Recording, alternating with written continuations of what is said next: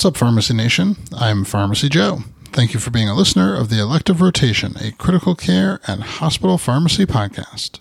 This is episode 885. In this episode, I'll discuss whether it's ever appropriate for a patient to be on oral and IV vancomycin. I have all the evidence supporting today's show linked up in the show notes at pharmacyjoe.com/episode 885.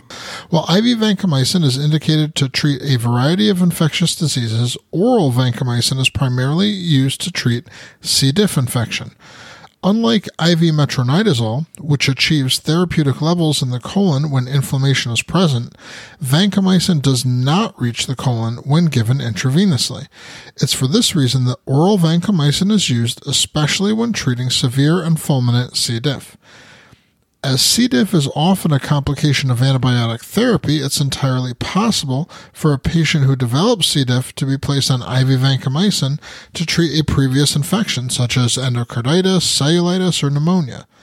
When a pharmacist receives an order for an oral antibiotic that a patient is already receiving IV, in nearly all cases the intent to discontinue the IV antibiotic is assumed. However, with vancomycin, the IV and oral forms are always used to treat different infections, and it's not appropriate to discontinue IV vancomycin upon receipt of an oral vancomycin order.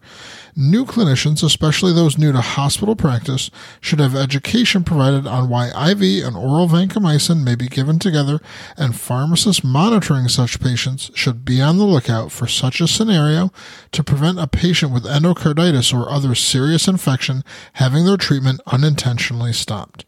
To access my free download area with 20 different resources to help you in your practice, go to pharmacyjoe.com/free. Thank you so much for listening. I'll see you in the next episode of the Elective Rotation.